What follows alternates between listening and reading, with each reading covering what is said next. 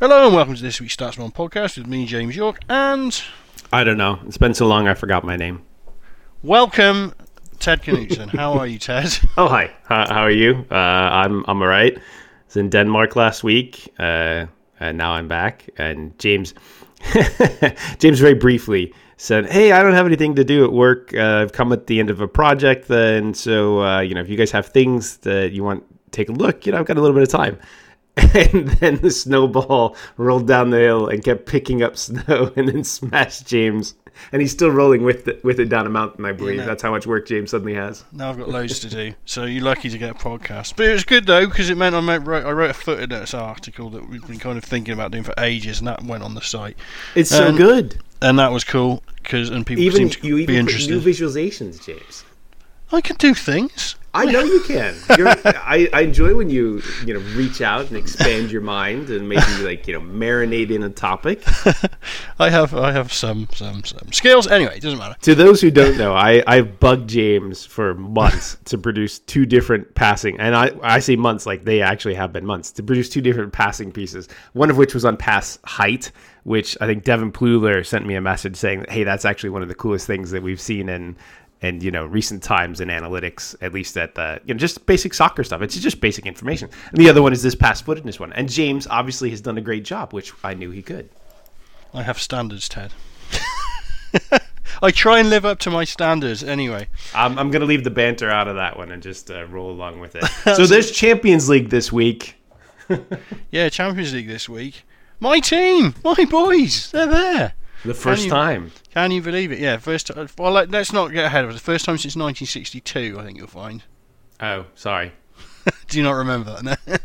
I do not. I'm not sure I did until I poked around. I was like, oh yeah, that happened once when it used to be hard to get into football. The European didn't Cup. Start with the Premier League era, James. Didn't you know that? It started 15 years before I was born, apparently. But anyway, for those of us who like data, football started either in 2009-10 or 2006-7, depending on what data you have access to. Yeah, no, that's true. So because we kind of reviewed and previewed the last round, and it all looked like there was heavy favourites: Juve, Man City, Liverpool, Barcelona, and only two of them got through. So that was, that's knockout sport at its best in a way, I think. I'm still reeling from the insanity of that Manchester City Tottenham game. It was pretty wild, and it's a bit like the White Walkers against the humans. I think Tottenham Hotspur are humans. They even the White Walkers and Man City have the same color, at least in the eyes. So there you go. No spoilers. And that's our only tie to modern, culture that we're going to do on this, because James doesn't watch the show. So yeah, it's an interesting mixed reaction to this week's TV, but let's not worry about that. I enjoyed it while it was also a bit shit. That's my take. I think it can be two things. Yeah, I think you're right. I think a few people have said similar things. Anyway, so yeah, let's talk about actual football. Ajax Tottenham have basically got they're down to bare bones. Although I saw a tweet earlier. I think Erik ten Hag was quoted as saying, because Pochettino's been saying about not having much rest and all this kind of thing because they've had a heavy schedule, and he's saying it's not fair. And Ten Hag was like, give or take, I'll tell you what's not fair: TV incomes for Tottenham versus us. And it's like, yeah, that's a very fair point. It hasn't done them any good. Yeah, I mean, you have to spend the money in order for that to be relevant. Yeah, I mean, that's just Tottenham. They have got enough players. They're just all injured at the moment, or suspended as well. Son being suspended for this one, and yeah, kind of midfield and striker been a bit shredded. Oh, and Vincent Janssen, who's been popping up on the pitch the last couple of weeks. Big Vinny. Yeah, Big Vin, and isn't even registered for the Champions League. So you got no Kane, Son, or Vinny. So it looks like Llorente will probably play tonight, I presume. You've got Llorente's elbow. That's the most important bit.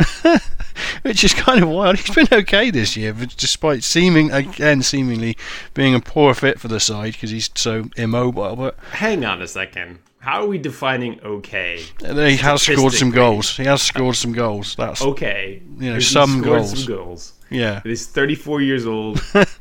just under league average in terms of expected goals, despite the fact that he plays only as a sub, so he should be getting a boost on sub minutes. He is pretty decent in the air. His shot map is terrible. Is it really? I've not looked at it, but it's like all headers from 6 yards out or more. That's what he does. And one red spot. So in the league, he's got 1 goal off of 21 shots and 2.63 expected.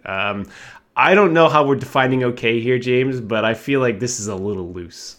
Yeah. He's a nice guy. He seems to be a nice guy. This used to be a stats podcast. He does have 2 goals in the Champions League. Exactly. Key goals, Ted. Key goals. The one that snuck him through off his hip stroke hand. Okay. Yeah, so it's all interestingly set up, and Ajax have been pretty exciting this season and blown away expectations to get through. However good Ajax are, just to get through Real Madrid and then Juventus. Back-to-back ties, really, really impressive, and it's incredible. Look, it just is. It's a fantastic story.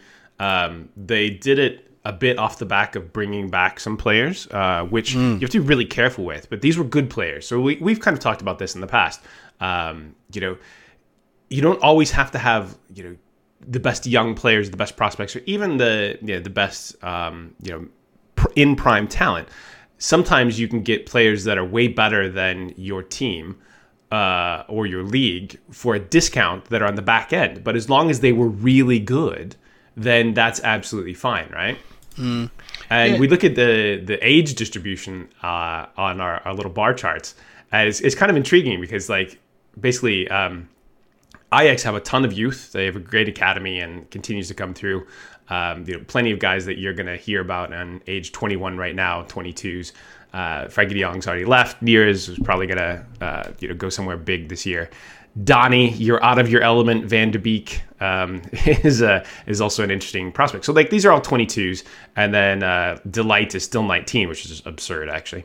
And then you got the 26s. So Tagliafico, Ziyech, Labiad is there, who I totally forgot about. And then we stretch out to the old dudes. So 29 is Daley Blind. Tadic, who's been out of his mind good this year, is 30. Lasse Schöne, who's been around the league and the team forever, as sort of a veteran. And then finally, Klaus-Jan Dirk Huntelaar, the Hunter, has about 1,000 minutes. And it's an interesting way to sort of build a squad profile, especially for what is consistently a development league. You have to be careful with these guys as they age out and make sure that they don't take up too much of your resources. But it certainly worked for Ajax, and it's a difference. They've made a big difference in how their performances have been in the league this year. I think Blind and Tadic, obviously guys that come out of the Premier League, are interesting because they hit that. I don't know exactly. I think they were probably kind of late into deals, or maybe deals were expiring last year, and that's why they went. But that classic line of being say 28, 29, and slightly down the pecking order, or maybe want to change, maybe want a bigger contract or a longer contract somewhere else. Just want to play. Yeah, and that's Blint. You think Man United could maybe do with Blint in some ways, but it's possibly that moment where you have to kind of cut or stick, and if you stick, you're on the hook for a player's 34, 33-year-old season and stuff. And obviously they've rocked up at Ajax and just been that little kind of soups on the top. That's a bit of experience, bit of class. We've said before, Tadic is a guy that consistently showed up at the high end of kind of advanced passing metrics in the Premier League when he was there. And Blind's an experienced and decent and versatile player, and a great passer. He's genuinely good, and they still are fighting for their league. Ajax are 10 points or 10 goals clear, but on exactly the same points as PSV. So that's actually fascinating. The absurd thing is they have 111 goals in 32 games this year in their league. This is the trouble, isn't it? I mean, we've always had the evolution of learning about Dutch football and stuff is the Ajax and PSV and final to an extent will crush the rest of the league. And how good are the players that are doing the crushing when there's an obvious gap of quality?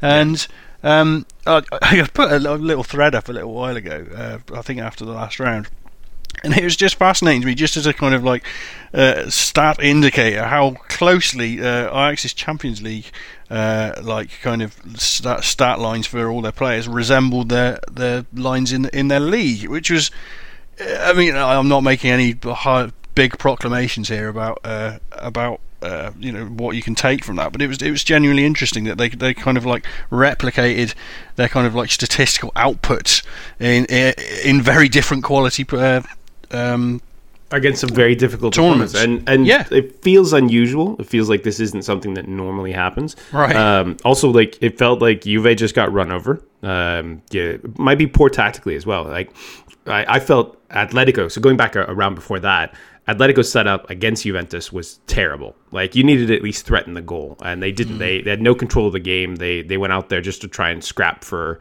the basically to slide through on their defense, and like that didn't work for them. And we say that's usually a pretty terrible idea for the most part.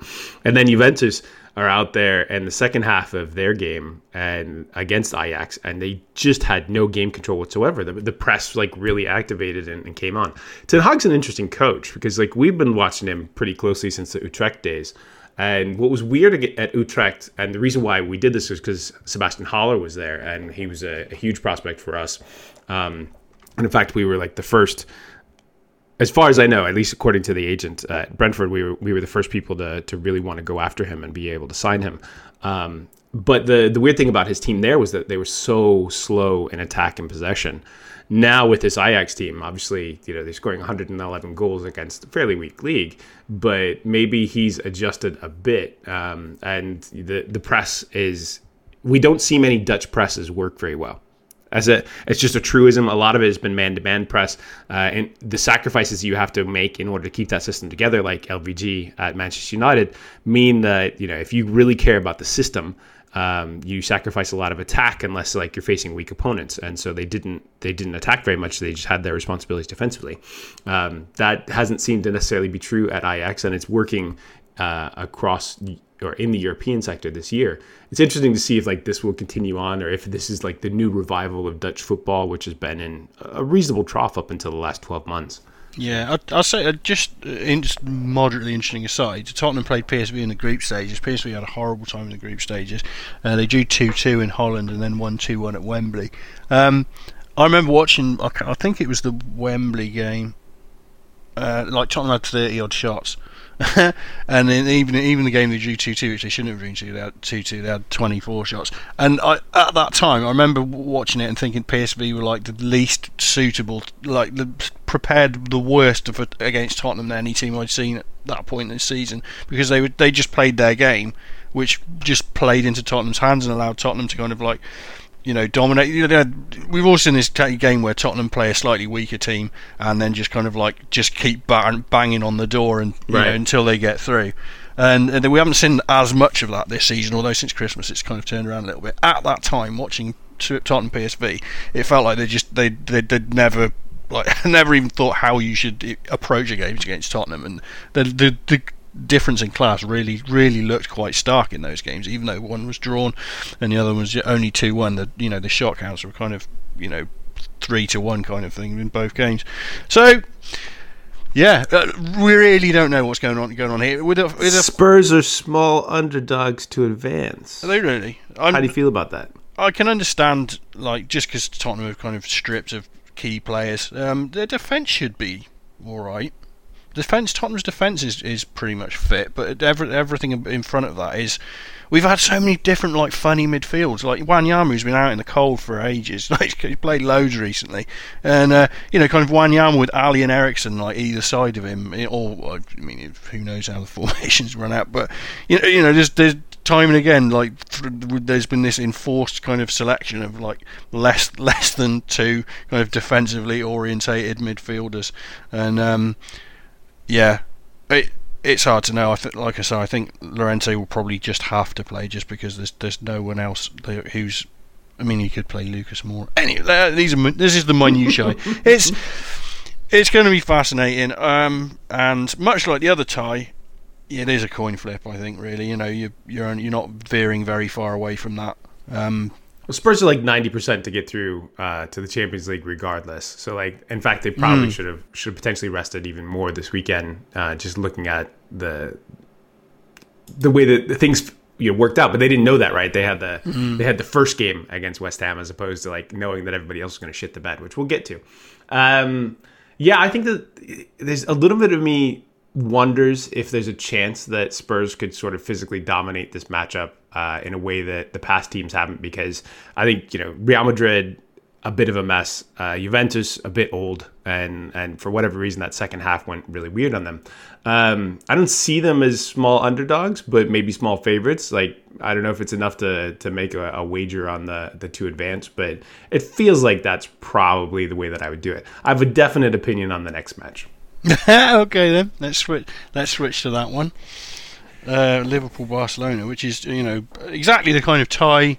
Nothing against Tottenham PSV, but Tottenham Ajax. I don't think Tottenham or Ajax are the best team in Europe. Now, Liverpool and Barcelona are certainly in that conversation, alongside Man City, probably as like who is the best team in Europe. They're certainly top 5 in Europe, and how do you see this when you say you have a strong opinion, Ted? I do, actually. So I think at all the positions except for the Lionel Messi one, like, Liverpool are actually better. I generally wouldn't disagree, and I'm intrigued by Liverpool recently. Well, maybe not all the positions. I think there's a centre back that I would waffle on, right? And Jordi Alba's probably a better left back than Robertson, but it's way closer than I would have ever expected.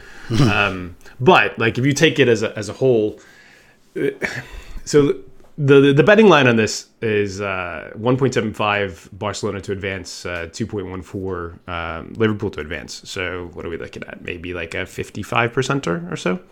I don't see that as as correct.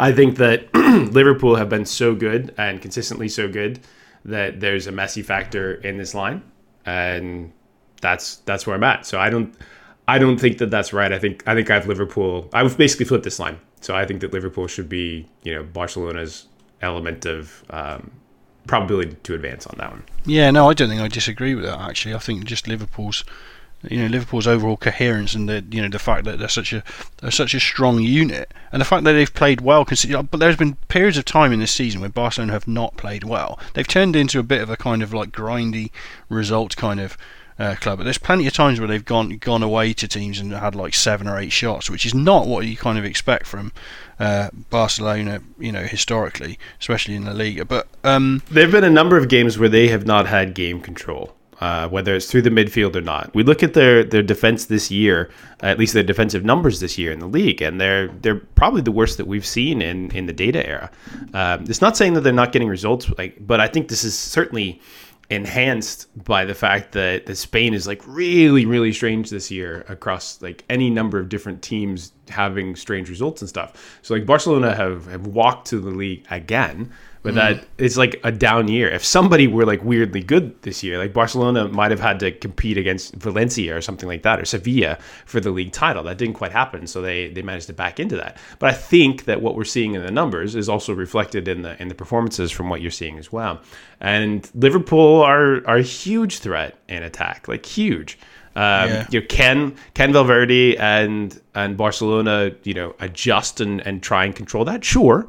But it's certain, I think that across most of the positions on the pitch, Liverpool are slightly more talented at this point in time. We'll see how that works out, though. Here you go. I'll give you something. I don't think I was looking at this yesterday. I don't think I've said it to you yet. Your boy Naby Keita, who's had like a bit of a stop-start season this year. I was looking at some of his kind of pressing numbers, and we got like kind of Gegen presses, which are quick presses within 5 seconds and stuff. Since he's been back in the team this month, this boy's putting up some numbers there. Tell me. He looks good. I think three or four, three last 5 games he started. I think 3 of them he's like led the team for like kind of these gegenpressing things, and one of the others he was second.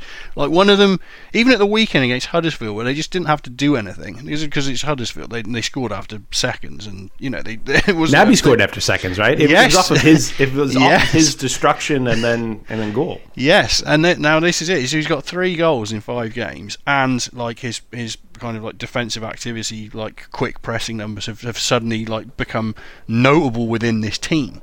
And it's like, okay, that's the player that they signed, and it's only 5 games. It's only a small little sample of. Well, for the rest of the season, he's been the Liverpool leader and one of the league leaders in ball progression by some distance as well. I think that people had different expectations for him coming into this team. I think that Klopp has played his midfield way more conservatively this year than he has in the past. He's protected Van Dijk, etc. a little more, probably because his attack is so good that they don't have to press in the same way. And they are definitely sacrificing some element of attack in many cases to make sure that the opposing team just cannot really threaten them that often. And Naby was brought in as a high scoring 8, almost a 10. But the year before, so the first year that he came on our radar, he was by far the sort of best defensive output player at Red Bull Salzburg. And this was probably 4 or 5 years ago. So like 2014-15. And we were like, wow, this guy is amazing. And we couldn't afford him at the time, but he just lit up all of the initial flags. And then the next year he was the best attacking midfielder in that league. And like that's just weird. So I think when he came into Liverpool, Klopp actually has relied a lot on his defensive side and let him sort of get into the league and learn it. I think they've loosened up a bit in recent weeks, and he's playing more of an attacking role, and you're seeing him score more goals. But yeah, he's got everything in his backpack effectively, and it's really a matter of like how they want to use him tactically. I think he struggled a little bit with injuries to start with, and he had a back injury that like I watched him through one game, and it looked like for about 20-minute period he couldn't move. Yeah, I wonder how long that kind of like that hung over into his season. But like I say, Liverpool. This is something I think Liverpool have like.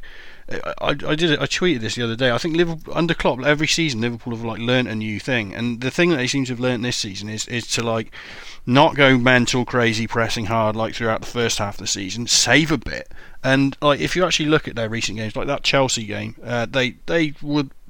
The way Chelsea play kind of like fits into like Liverpool kind of hitting them high up the pitch and pressing them and stuff. So it's it's almost like the perfect match for that. But Liverpool really went at them and really hit them hard, and they kind of lit up our numbers for like pressure events and stuff in that game.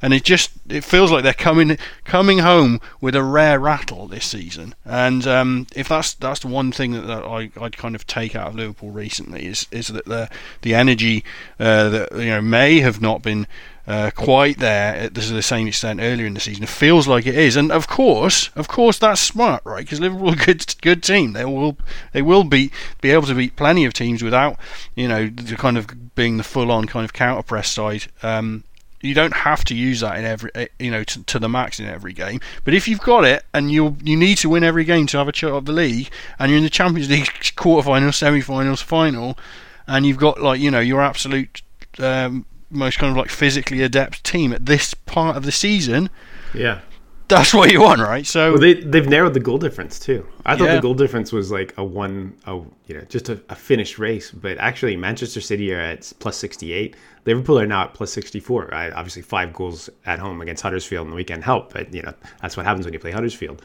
So yeah, it's probably a good. I don't want to spend too much time on the top 2. I think this completely remarkable that Liverpool are still here, given kind of what's happened this year, and their goal difference off of set pieces, as I flagged up in a piece on Friday, is really one of the things that in that phase of the game there's something like plus 11 before the weekend versus City, which is enough to keep them in it. Like that goal difference would be massive if they were like even.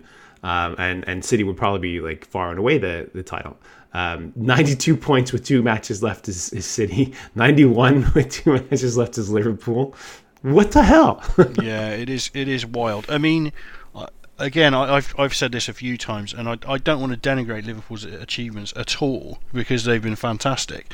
But like if I scour through the numbers and kind of pick at it, like, you know, Man City are the best team in this league, and Liverpool are the second best team in this league, and there's a massive gap to anyone else. But like that, to my mind, on the numbers, like that's clear. So it's difficult, because if you presume they kind of go again, if you've simulated this season over and over again, I feel like Man City would win it like significantly more often than Liverpool would. Or your model has holes in it that don't reflect what Liverpool's doing. You don't fully understand some of the edges. I'm throwing that out there. Yeah, I mean, I was experimenting, trying to find out, because we've got in our data, we've got defensive positioning on all shots and attacking positions in our freeze frames. Right. All right. I was poking around at this last night, because I think there's some interesting insights if we can get there.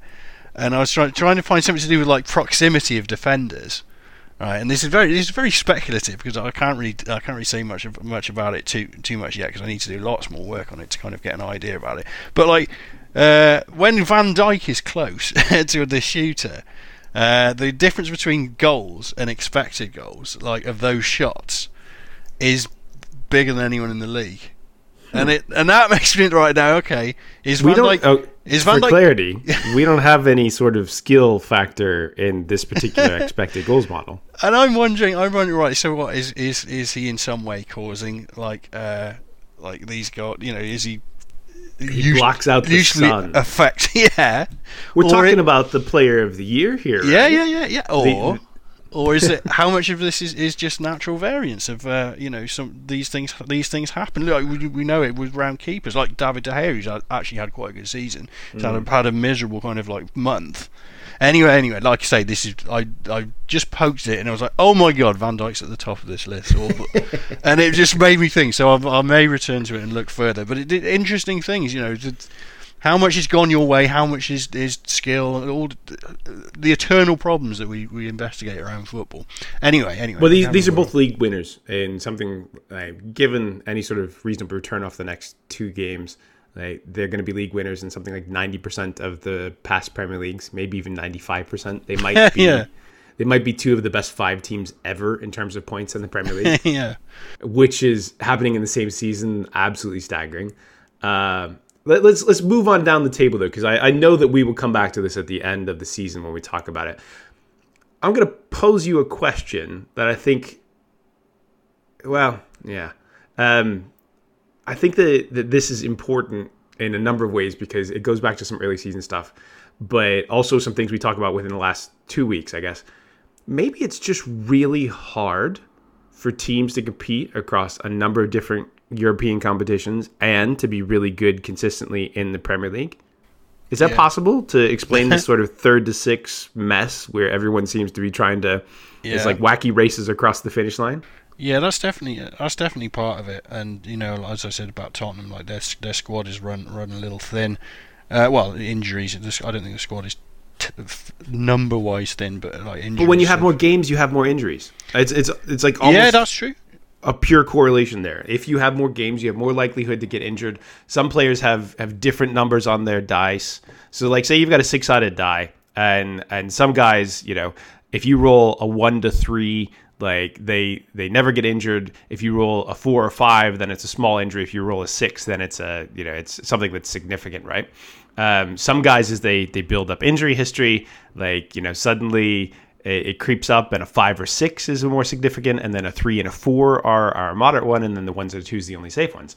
So, we're thinking maybe Harry Kane's dice have rejigged, and his outcome tables in the Dungeons and Dragons space have changed a little bit. But if you just play more games, you roll more dice, and more guys get injured. Period. That's how it works. Yeah, Chelsea Man United is a good example, isn't it? At the weekend, where I think it was Rudiger and Babe both went off, kind of, looking like their season's done and stuff. And yeah, most of these teams have been on a brutal stretch of kind of midweek weekend. I think Tottenham are on, like, this match tonight is like their 7th out of 10 kind of like midweek weekend Premier League Champions League. There's no FA Cup or anything in there to just kind of run the kids or anything. It's literally every game really matters.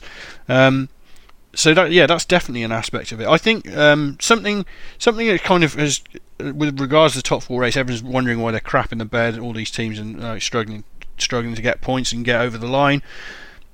For certainly from the numbers perspective, like these Arsenal, I think in attack, Arsenal, Man United, and Tottenham, certainly like in the first half of the season, maybe like leaning into a little bit further on, kind of ballooned over what you'd expect, like goals wise, and to a certain extent in defence.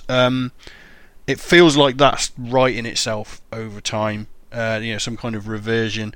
I think when you look at the league table at the end of the season, it will actually look as a far better reflection of what we understand to be like the underlying qualities of these teams, i.e. Liverpool, Man City, way better than the rest. The rest kind of not so good.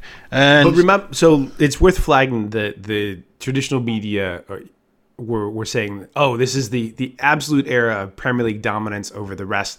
The top 6 are just so far and away better than everyone else.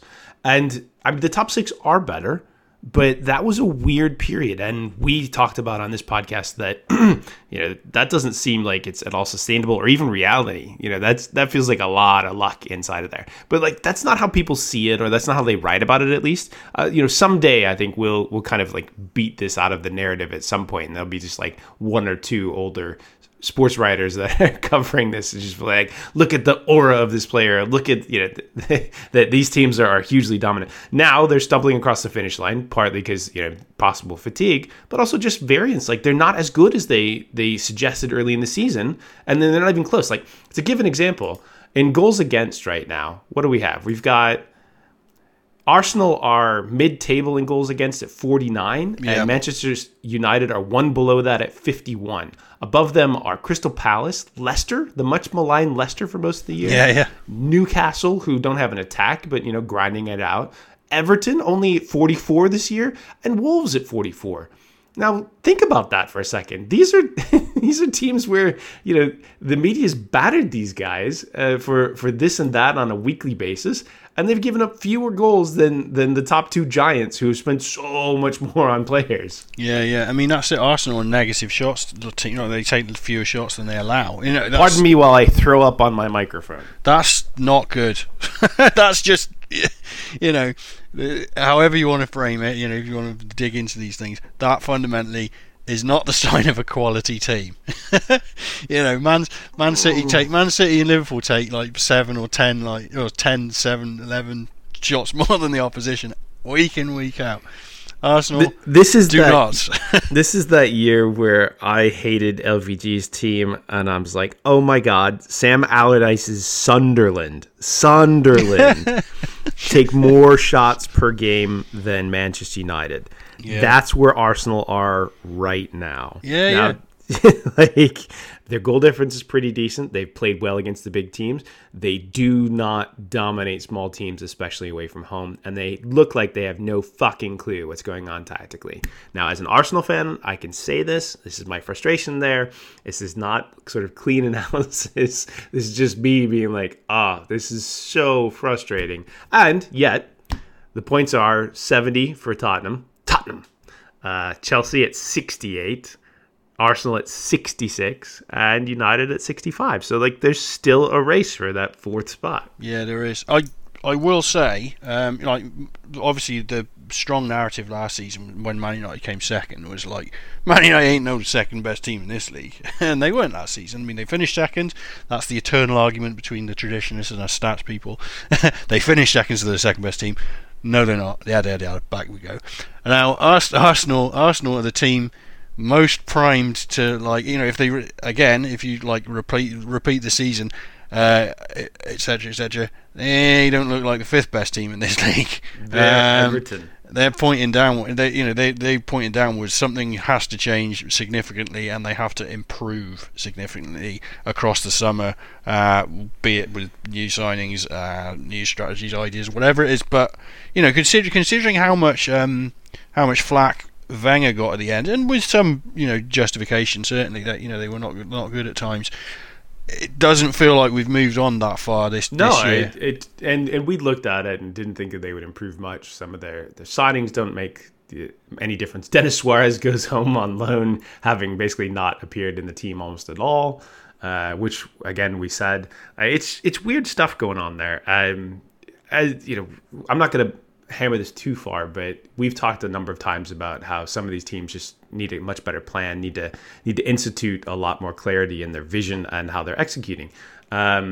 Speaking of which, if you we still have set piece slots open and introduction to analytics slots open for our courses, so if you want to learn more about what we do, that's great. And for those of you who work for professional football teams who are listening to this, of which I keep finding out there are more and more, we're taking applications for teams that want to work with us in the set piece space on a weekly basis. We're pretty good at it. Well, I won't say we're pretty good. We're very good compared to almost everybody else. Whether we're good in absolute terms versus what we could be in the future is an interesting one.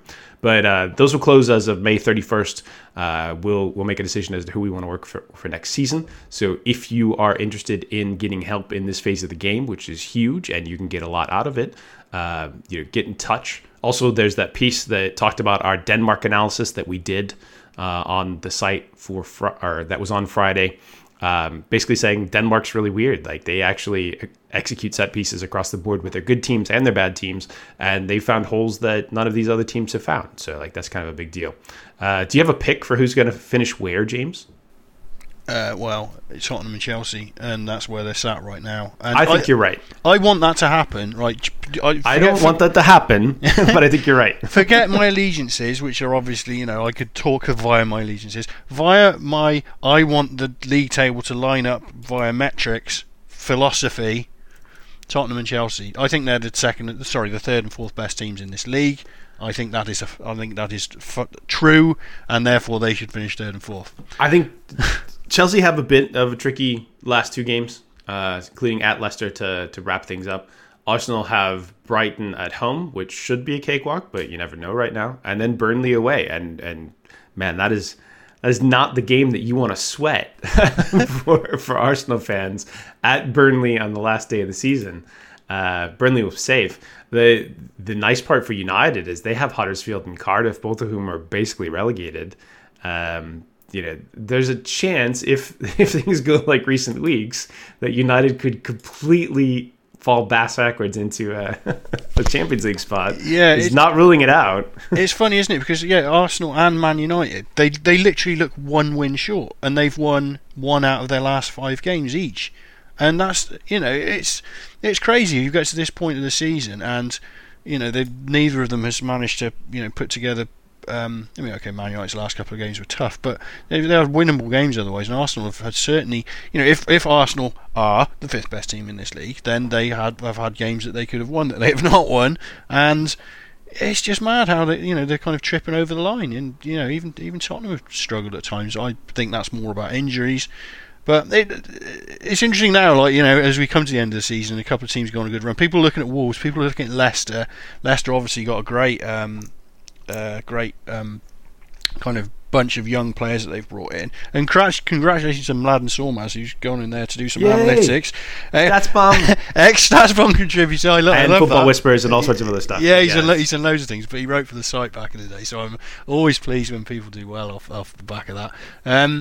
And people looking at these teams, maybe even Everton now, who've been on a slightly better run in this side of the season. And you look and you're thinking, right, okay, if, say, Arsenal and Man United are potentially vulnerable going forward, which one of these teams can step forward? And I think only one of them is currently scoring long-throw goals from what I've seen. Yeah, indeed. That's a little tweak that we've started to see with Everton, isn't it? All right, so we got like 10 minutes left here on this giant StatsBomb catch-up podcast, and I want to talk about other places' chaos. Like England this year has chaos, and it's not just talking about the political situation. It's also discussing the leagues. So Championship is mostly sorted out, but this is sorting itself out by the last game. Norwich and Sheffield United finally, guaranteed promotion. Leeds had an incredibly weird game against Aston Villa this weekend. The unresolved is Derby Middlesbrough and maybe a little bit Bristol City for that last playoff space. As it exists right now, and as is probably most likely to happen, it'll be Leeds Derby in the first match. If you remember the Frank Lampard and Bielsa kerfuffle. Perfect. And also congratulations to Norwich, who pretty cool, well-run club. We've been talking to them for ages and ages. And they've got some good analysts there that we've seen around the way. And then the other matchup is a derby. It's West Brom versus Aston Villa in a Midlands derby for a playoff and for the trip to Wembley. Yeah, hopefully that maintains that. I don't think. Yeah, I mean it could shift around a little bit, but if you got Leeds Derby and West Brom and Aston Villa as playoffs, that would be the perfect setup. Relegation's done, isn't it? I'm just looking at that. Yes, it is. Okay, yeah, it's done now. Yeah, Rotherham, Bolton, and Ipswich going down. Did you want us to talk League One quickly? It was a bit of a wild league, wasn't it? Yeah, all of them are wild leagues, and I was at Leyton Orient this weekend. Got to see them get promoted. I think it's the first time I've seen someone get promoted in person. Been invited out there. And that was cool. It's a cool stadium. It actually reminds me a lot of like a slightly more modern Griffin Park, and that is like nestled in the middle of sort of a London neighborhood, and about 9,000 fans, I think, there.